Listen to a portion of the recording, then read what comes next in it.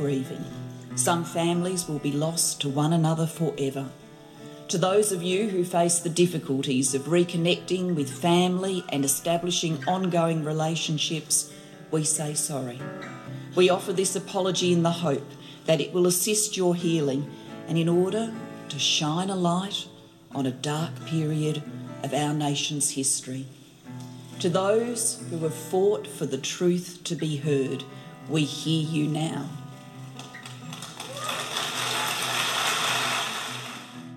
You're listening to Adopt Perspective, a podcast for anyone affected by adoption. I'm one of your hosts, Jo Sparrow. This podcast is a production of Jigsaw Queensland Post-Adoption Support Service. However, the views expressed are those of the people participating, not necessarily Jigsaw Queensland. The podcast discusses adult themes and listener discretion is advised. Hi everyone, it's Jo Sparrow here, and welcome to the final episode of Season 2 of Adopt Perspective podcast. It's such a cliche, but 2021 has both spun past in a blur and at times has been a heavy load to carry for many of us. Parts of Australia, particularly Victoria and New South Wales, bore some of the longest lockdown periods in the world, and that would be challenging for anyone. However, I want to acknowledge that for people affected by adoption, for many reasons, it can be particularly so. For me personally, it was a year of learning and growth during my first year as Jigsaw Queensland's president. We achieved a great deal this year, and I want to thank our management committee, Lois, Robert, Colette and Heather, for their wise guidance and consistent support, and Jigsaw Queensland CEO Trevor Jordan for his tireless work for our organisation and for drawing on his decades of experience and knowledge to guide me through this year. I'd also like to thank our Forced Adoption Support Service team for their commitment to providing outstanding support to people affected by adoption. Your professionalism and hard work are greatly appreciated by Jigsaw and the clients you have serviced. We also recently welcomed a new Forced Adoption Support Service team leader this year, Carolyn Slade, and I know that she's excited to meet as many people as she can in the coming year and is looking forward to leading the team as they support people affected by adoption. Adopt Perspective really found its feet this year. We're no longer a fledgling podcast, and throughout the year I noticed that the whole process of bringing it all together has grown so much easier. We have produced 23 episodes this year, bringing our grand total over 2 seasons to 44 episodes. That's a lot of work. Each episode requires hours, sometimes days of research, planning, production, and editing. And the most important ingredient, however, are the guests who generously share their time, knowledge, experience, and personal stories with us. I thank you with all my heart because your willingness to go there has helped people discover that they aren't alone and has shone a light on a path forward for them. You truly are an inspiration. So on that note, let's look back on the year that was. Our first guest of 2021 was Pam Cordano. Pam is a marriage and family therapist and psychotherapist in the USA. She has lived experience as an adopted person, and her personal insights have deeply influenced her work. Pam says her greatest passion is helping people awaken their human capacity to move from despair to living a life of meaning and empowerment, which she calls finding a deeper yes to life.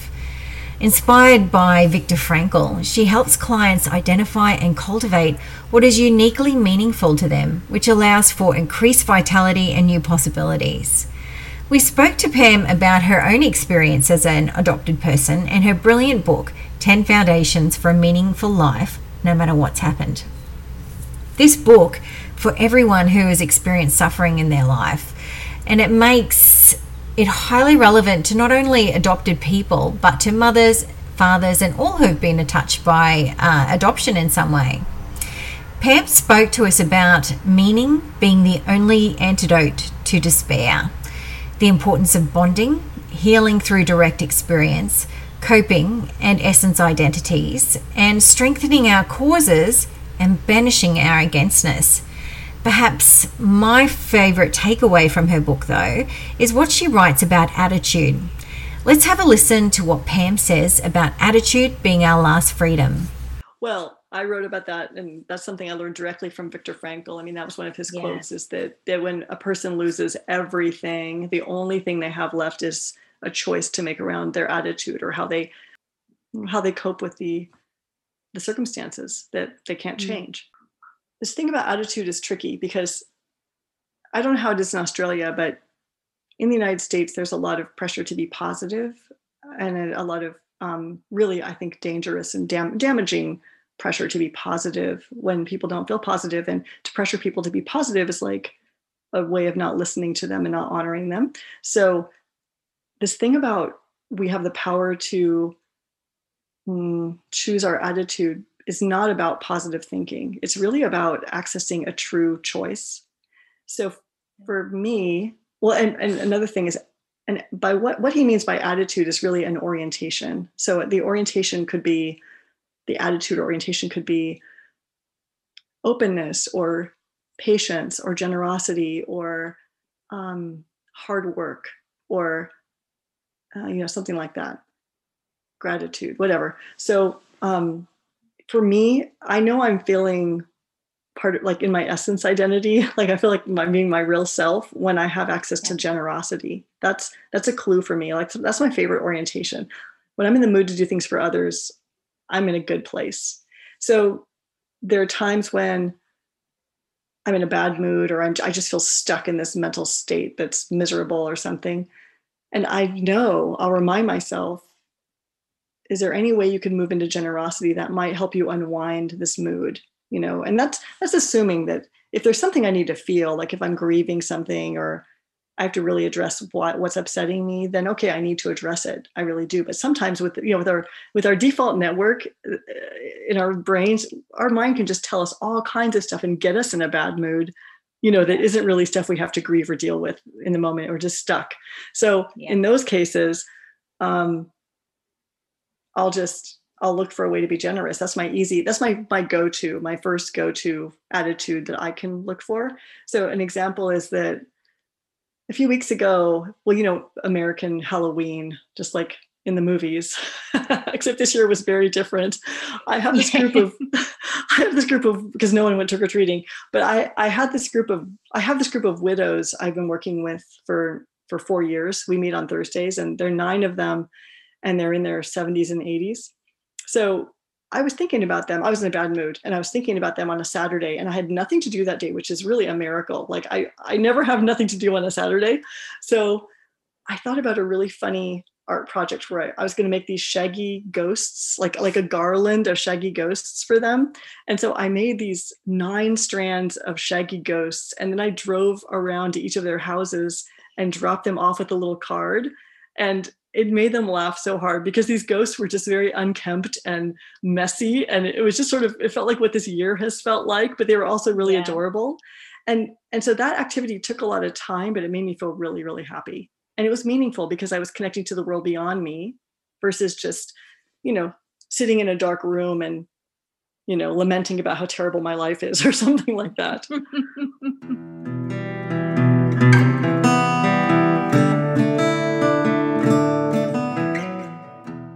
Pam was such a great and uplifting and hopeful guest for our first episode of the year. So I do recommend that you take a listen if you haven't already, and definitely have a read of her book. Our second guests of 2021 were Kath Mundy and Jay Turner, a singer-songwriting duo who worked with the Jigsaw Queensland and our stakeholder groups to write a song to represent the forced adoption experience. They then performed the song, titled Lost and Found, with some of the group participants at the 2020 7th anniversary of the National Apology. And because COVID reduced the numbers of attendees at this event, it was performed again at the 2021 Apology event in March. You can have a listen to this beautiful song in the episodes, which were published on the 10th of February. On the 24th of February and the 10th of March, we released 2 episodes about the process of discharging an adoption. The first was a personal story with Michael Costello, who discharged his adoption a few years ago. The second was with our then Forced Adoption Support Services team leader, that was a mouthful, Andrea Lynch, who spoke more generally about the process and things to consider. including thinking through the decision of whether to pursue a discharge and then how to deal with the emotional responses that may be experienced during the process. Let's take a moment to listen to a short excerpt of Michael's episode. For background, Michael was born in Brisbane in 1970 at the height of the closed and forced adoption eras. He was initially placed in an orphanage and then extended foster care, despite his mother making several attempts to regain custody. Michael went on to be adopted by his foster carers at the age of 5, where he was physically, sexually, and emotionally abused. Let's take a listen.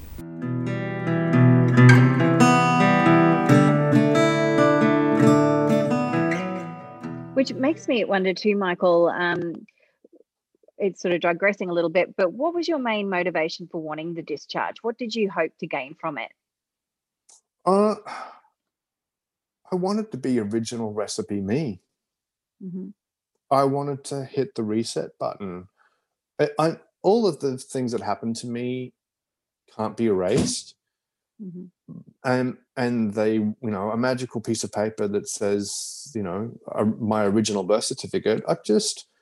I think it was helpful for me to establish more of a connection to my birth mother. Yeah. Now, if I get sick, or I'm in hospital, she's my relative. She can be part of the decision-making process.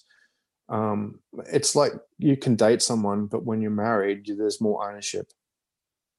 It's so interesting that you said that. So for you, it really, in your head, cemented that relationship in a way that I've often said to friends, they say, well, marriage is just a bit of paper. And I say, well, actually, the day I got married, everything felt different afterwards. I can't explain why. It just felt like you were a committed team in a way that you weren't before. A legal piece of paper is a legal piece of paper, and all of the checks and balances, that's what they use to make a decision. A piece of paper was the one that sealed my fate.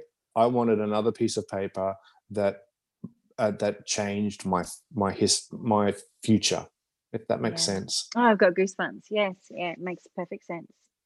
It's not ideal for everybody. Like I said, I didn't have the perfect childhood, and not that anybody really has the perfect childhood, but mine was pretty horrific, and I just wanted that not to be associated with that anymore. I wanted to be original recipe me. In the process of me leaving my adoptive home, I changed my name by default so that I couldn't be found, and so I could hit a reset button. So all the way through this whole thing, I've been wanting to get away, change, and be a different me.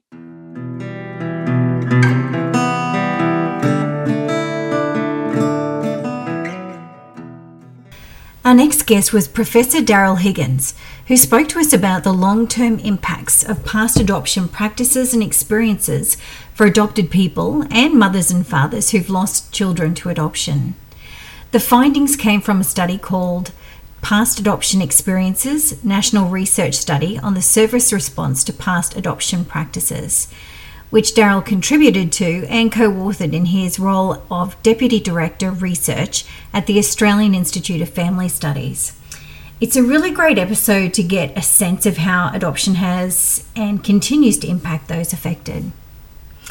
In the lead up to Mother's Day, we released 3 fantastic episodes with 3 different perspectives on the impacts of separation of mothers and their babies through adoption. The first was with author Susanna McFarlane and her mother Robin Luber, who wrote a memoir together titled Heartlines, The Year I Met My Other Mother. The book is a fast-paced, warm, funny, and at times heartbreaking examination of adoption reunion from both sides. And that particular interview was one of my personal favourites because both Susanna and Robin have incredible insight into their experiences and share it with honesty in the hope it might help others as they navigate the reunions. And even just the fact that we were talking to a mother and a daughter separated by adoption together in the one episode is fairly unique. And so I really enjoyed interviewing them. The second was a well-known and much-loved figure in the Queensland adoption community, Vivian Timmermans. Vivian was an Australian champion figure skater with big plans for her future.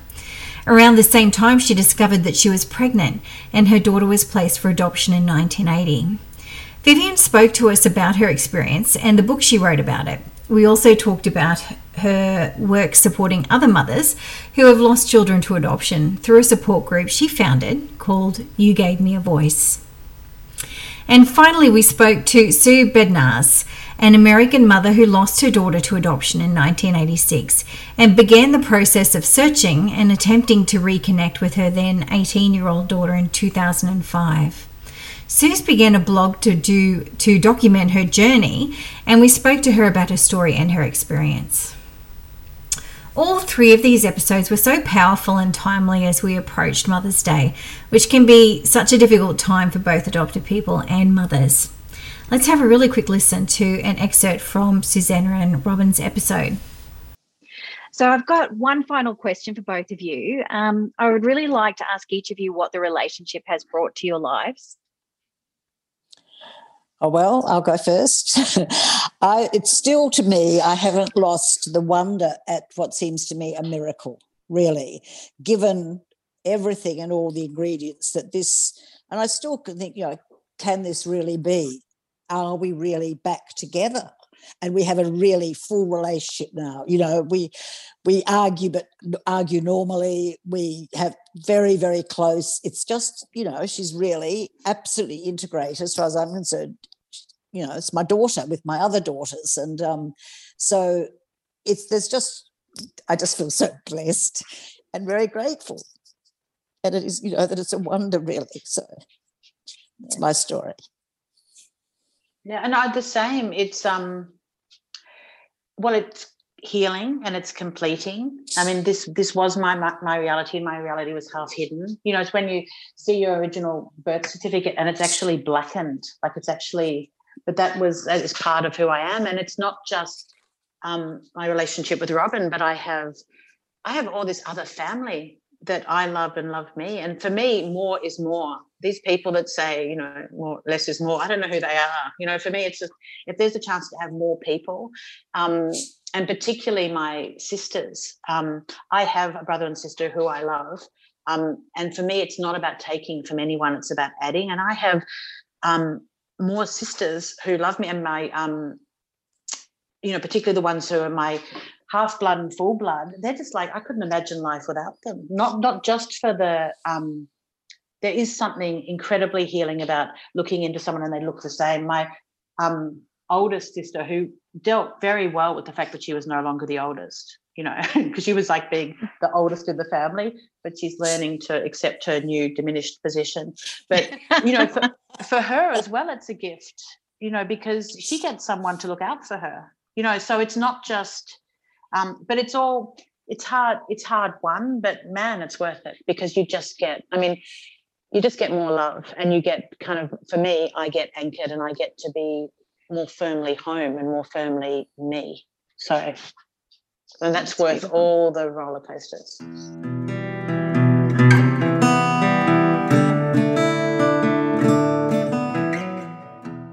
2021 marks 30 years since the historic 1991 amendments to Queensland's 1964 Adoption of Children Act. The 1991 amendment entitled adopted people and their biological parents to receive identifying information about one another, unless the other third party had lodged an objection. It wasn't a perfect amendment, and the ground gained was bitterly contested by a hastily formed adoption privacy protection group who wanted records to remain closed.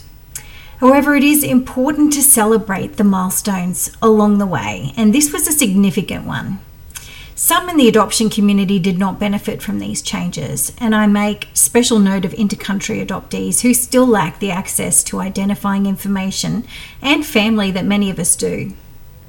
In the spirit of celebrating the hard-fought battle fought by mothers, fathers and adopted people to achieve these amendments in 1991, we lit up Brisbane's Victoria Bridge and interviewed former Queensland MP Anne Warner, who championed and sponsored the amendments. Over the years, the legislation has continued to be amended, opening access to more information. And the legislation will be reviewed again next year in 2022. And there are a number of key issues that Jigsaw Queensland will be making a submission about.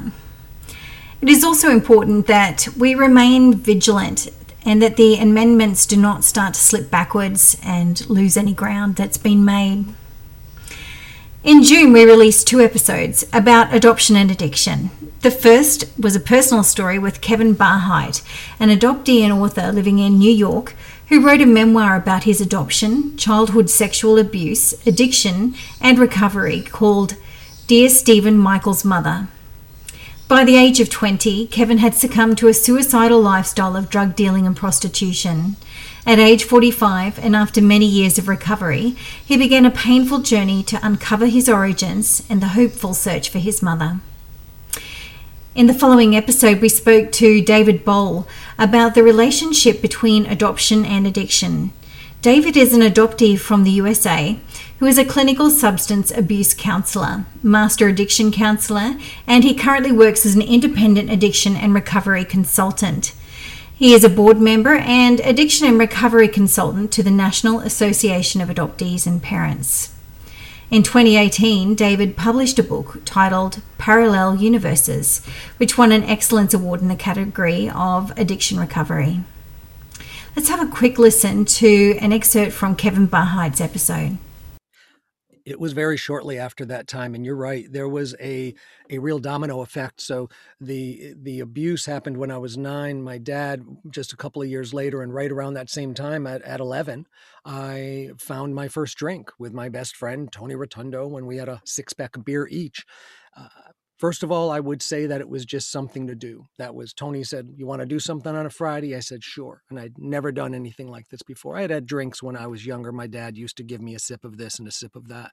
So I think I had a taste for it. But Tony and I drank a 6-pack each. And for an 11-year-old to drink a 6-pack of beer on the railroad tracks, that sounds like a lot. I couldn't get enough. The next morning, I remember waking up, and I didn't feel so great, but an 11-year-old can really bounce back, I think, physically from maybe that hangover that you and I would probably suffer greatly from now. But one of the things that I remember distinctly, and I think I wrote about it in the book, was really understanding that this is what I was looking for. This is what I wanted to do for the rest of my life. Now I knew what I was going to do.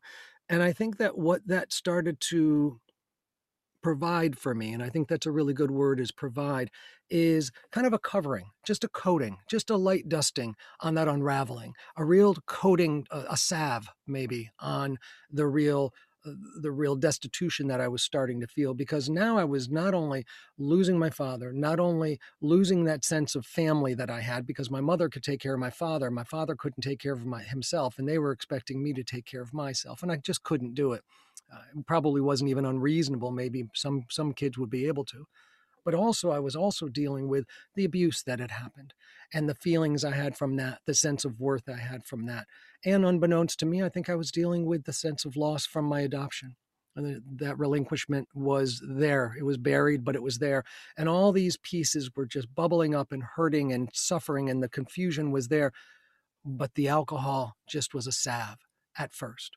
And then the drugs became, I think, more of a blockage, a way of me blocking out all of those feelings and those fears. And I was really demoralized. I don't think it was a conscious choice for me. I don't think there was some effort for me to try to fix things. I didn't know I was doing that. It wasn't like an adult drinking so that they can say, pour away their sorrows for an evening. It wasn't something like that. But inside of me, I was just looking for some way that I didn't have to feel like I was sacrificing who I was to have just an hour or two of calm, of inner peace and joy.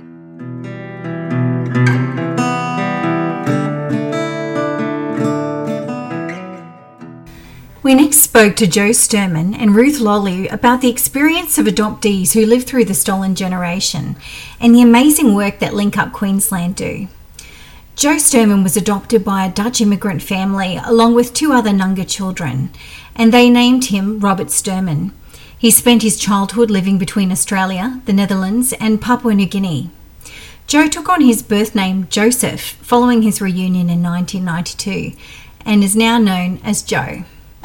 He is an artist and has served as a board director and a staff member within the Link Up Queensland organisation, and has had an association with the organisation for 27 years, beginning as a client in 1992.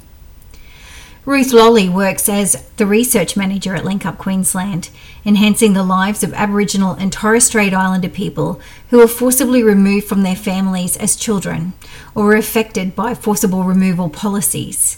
This includes work with elders, mums, dads, grandparents, aunties and uncles, sisters and brothers, to reverse the cycle of transgenerational trauma and to restore community health, resilience and well-being.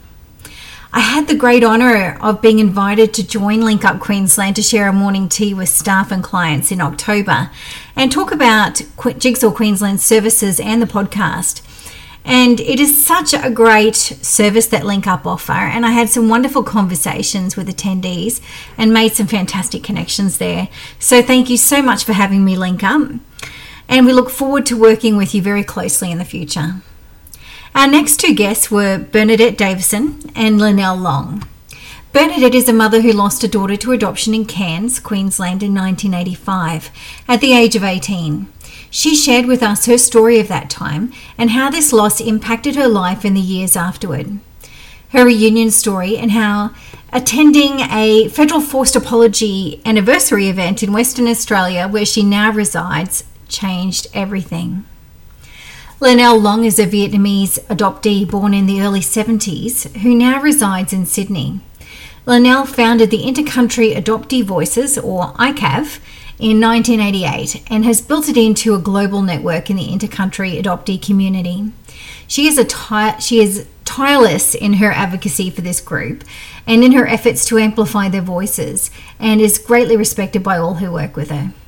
We spoke about so many things, but of particular interest was a new educational video resource that ICAV created for professional teachers, doctors and counsellors to educate them about intercountry adoptee experiences. The videos are a brilliant resource, and I suggest that in addition to listening to this episode, you check out the ICAV website and watch the videos and let the professionals in your life know about them. Let's have a little listen to what Lynelle has to say about the videos now.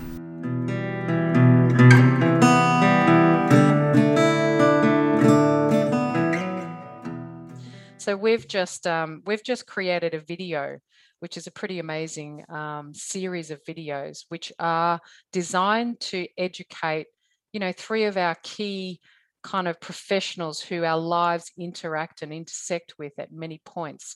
So these professionals are GPs, teachers, and counsellors.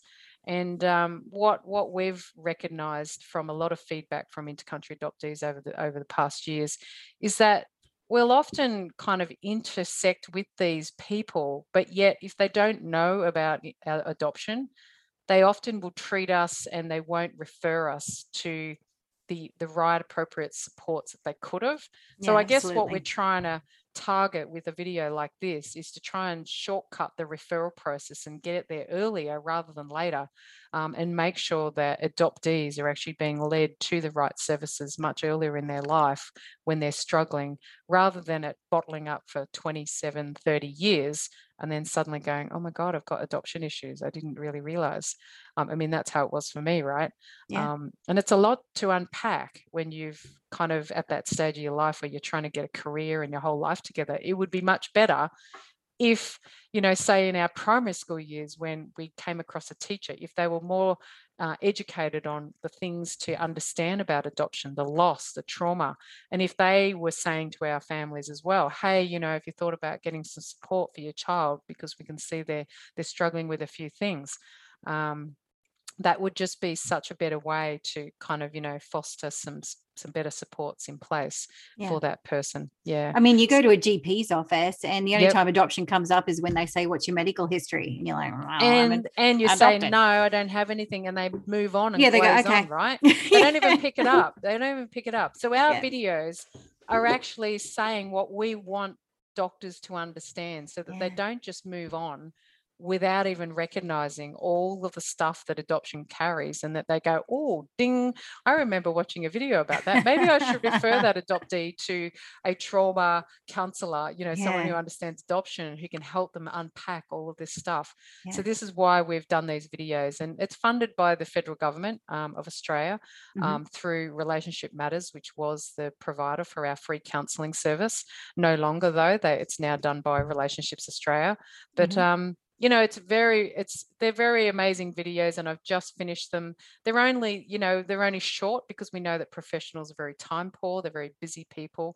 They don't have a lot of time to watch, huge documentaries. So we've kept them at that 10-minute mark, where they can just grab snapshots. And then if they are more interested in finding out more, it sits on the ICAV website, where they can have all the in-depth kind of, resources behind that. So I'm looking forward to launching that at the end of this month, and the adoptees who've been involved in this project. It's incredible to hear their voices and to see them sharing, these very important issues that we all live, that we can all relate to, but yet for the general public, it's like it's new. They're like, oh wow, I didn't realize that adoption was so kind of challenging and complex, and so much involved. I hadn't really thought about all of that.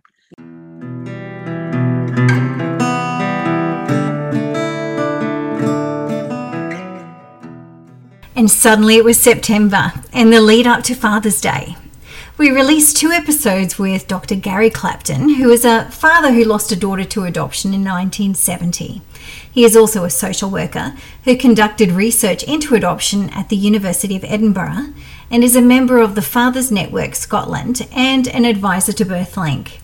We spoke to Gary about his personal story and about his adoption research, with a particular focus on fathers.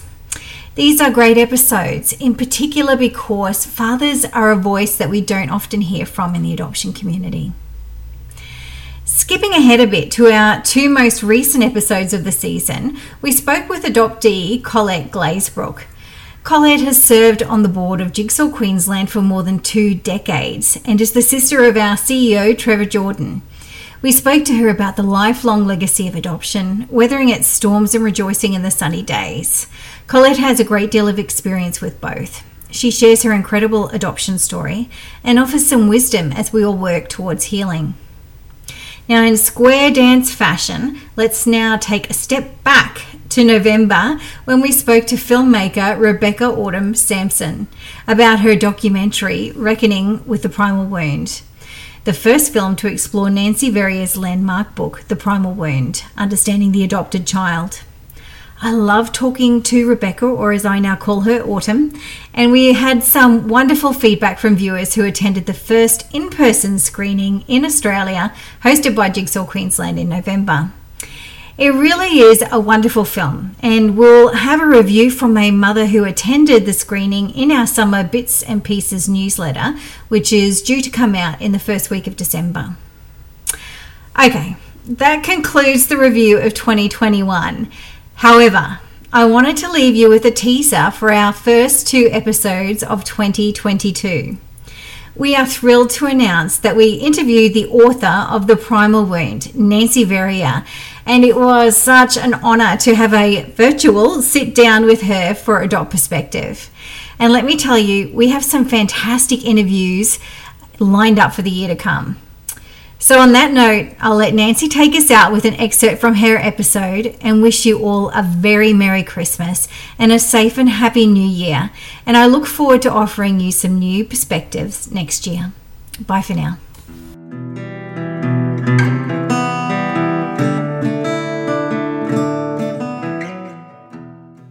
So can you tell me, what have we misunderstood about babies and their awareness, memories, bonding, and emotions in the past? Well, for one thing, babies know who their mothers are. Yeah. And all mammals do. We are mammals. And the more I study about different mammals, the more I see that, yes, they know who their mothers are, and they know by all their senses who she is. And so when they're given to somebody else, they know that's not that same person. And so that takes some time for them to get used to the idea that they're not going to be with that person that gave birth to them. Yeah. I mean, it's not even a thought. It's really just instinct or sensual feelings. Yeah. But, and as I say, I grew up on a ranch too, and I could see that's the way it is. I mean, all those baby lambs out there, they know who their mothers are. Yeah. And so human babies do too. And so it's not as easy as we think it is. It's easy for us because we just want this little baby and we're just thrilled to death. But for them, it's a transition and sometimes very difficult. Yeah. It's really a kind of trauma. And I think for the mothers as well. Thanks for listening to the Adopt Perspective podcast. If you'd like to find out more, go to the podcast page on www.jigsawqueensland.com and you'll find a wealth of information and resources on the website. If you reside in Queensland, you can reach Jigsaw Queensland's Forced Adoption Support Service on toll-free 1800 210313, or you can call Jigsaw on 07 33 58 6666. If you live in another state of Australia, you can still call the Forced Adoption Support Service number and your call will be answered by the Forced Adoption Support Service in the state that you are calling from. In every other state, Relationships Australia operates this service. A big thank you to Matt Sparrow for composing and recording our original theme music. Until next time, I'm Jo Sparrow saying farewell from Adopt Perspective, a podcast for anyone affected by adoption.